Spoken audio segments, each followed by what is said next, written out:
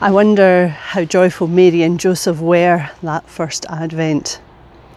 Mary, an unmarried teenager, suddenly pregnant, and Joseph, a man who will be supporting a family before he can even pay for a wedding. Both of them in a small village where everyone will know their business almost as quickly as they do. And in a culture where Mary's choice to say yes to God could easily have gotten her killed, had Joseph, after planning to break the engagement privately, not stood by her after God's messenger had a quiet word. This was not an easy time for the couple. Their country was under Roman occupation, and King Herod, who ruled Palestine for the Romans, was known for his cruelty. These were not exactly ideal conditions for bringing a child into the world. Yet in the midst of all that, Mary sings this song. My spirit rejoices in God my Saviour, for he has done great things for me. He has fed the hungry and lifted up the lowly, and holy is his name. If you really take time to think about it, it's actually quite amazing, because if anyone had reason to be scared witless or stunned into silence, it was Mary. Yet you can sense the heartfelt joy she feels in the words she lifts before God. And instead of voicing fear, she proclaims joy. Quite often joy sounds a lot like happiness to our ears, but they're not quite the same thing. Happiness is a temporary mood based on any number of circumstances, like whether you had your coffee this morning, what kind of headlines you saw today, what kind of news you heard from family or friends, or whether there were any interesting and exciting plans in your future. But the kind of joy that is expressed in our readings and the kind of joy we're called to seek isn't just a feeling. It's not just a cheerfulness brought on by the thought of pleasant personal circumstances. Joy isn't something you can manufacture. It isn't something you can buy, nor is it something you can bottle up and save for later. You see, joy is well beyond anything our possessions or even our relationships or our plans can give us. Joy, we are told, comes from one place, from seeking God and his will for us. Joy must be discovered. And interestingly, it seems that God has even shown us the way to joy. In the Gospel of Luke, Jesus quotes these words of the prophet Isaiah. The Spirit of the Lord is on me, because he has anointed me to proclaim good news to the poor.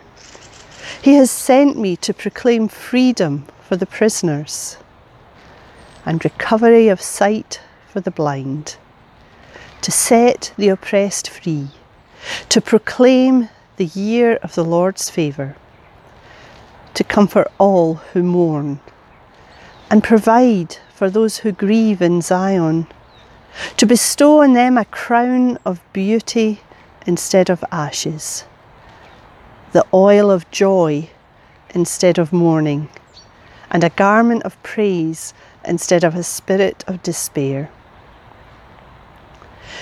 Could it be that the way to know the joy in our lives is to live this out?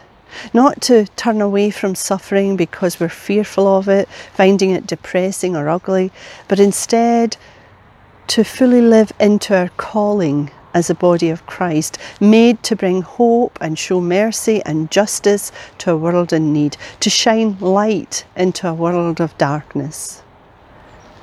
It seems so obvious as to be almost trite. We've all heard the stories before. Some of us have even told them of giving, serving, helping, feeding, and finding more joy in doing that than in opening the presents under the tree.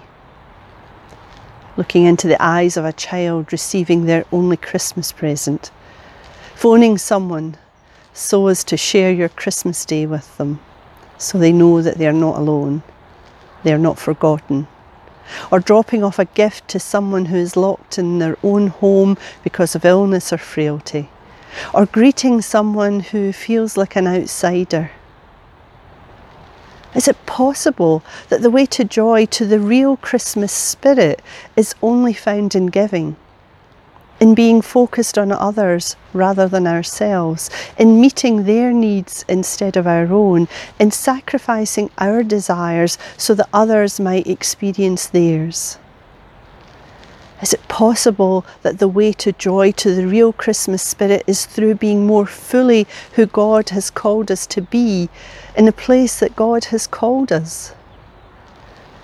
Could it be that when we bear Christ into the world the way Mary bore Christ in her body, when we don't just speak good news but are good news, when we do not allow injustice or inequality to go unchallenged, when we are the voice for those who have no voice, when we are pursuers of justice, freedom and peace, is it then that we'll find joy? A joy that's beyond mere cheer, a joy that's subversive and holy? Could it be that when we grasp that joy is not about our own personal feelings, circumstance or economics, but rather that it's about being part of something incredible, something eternal, that we will be more able to echo the words of Mary's bold song, her song of praise, of hope and of challenge? My soul glorifies the Lord, and my spirit rejoices in God my Saviour, for he has been mindful of the humble state of his servant.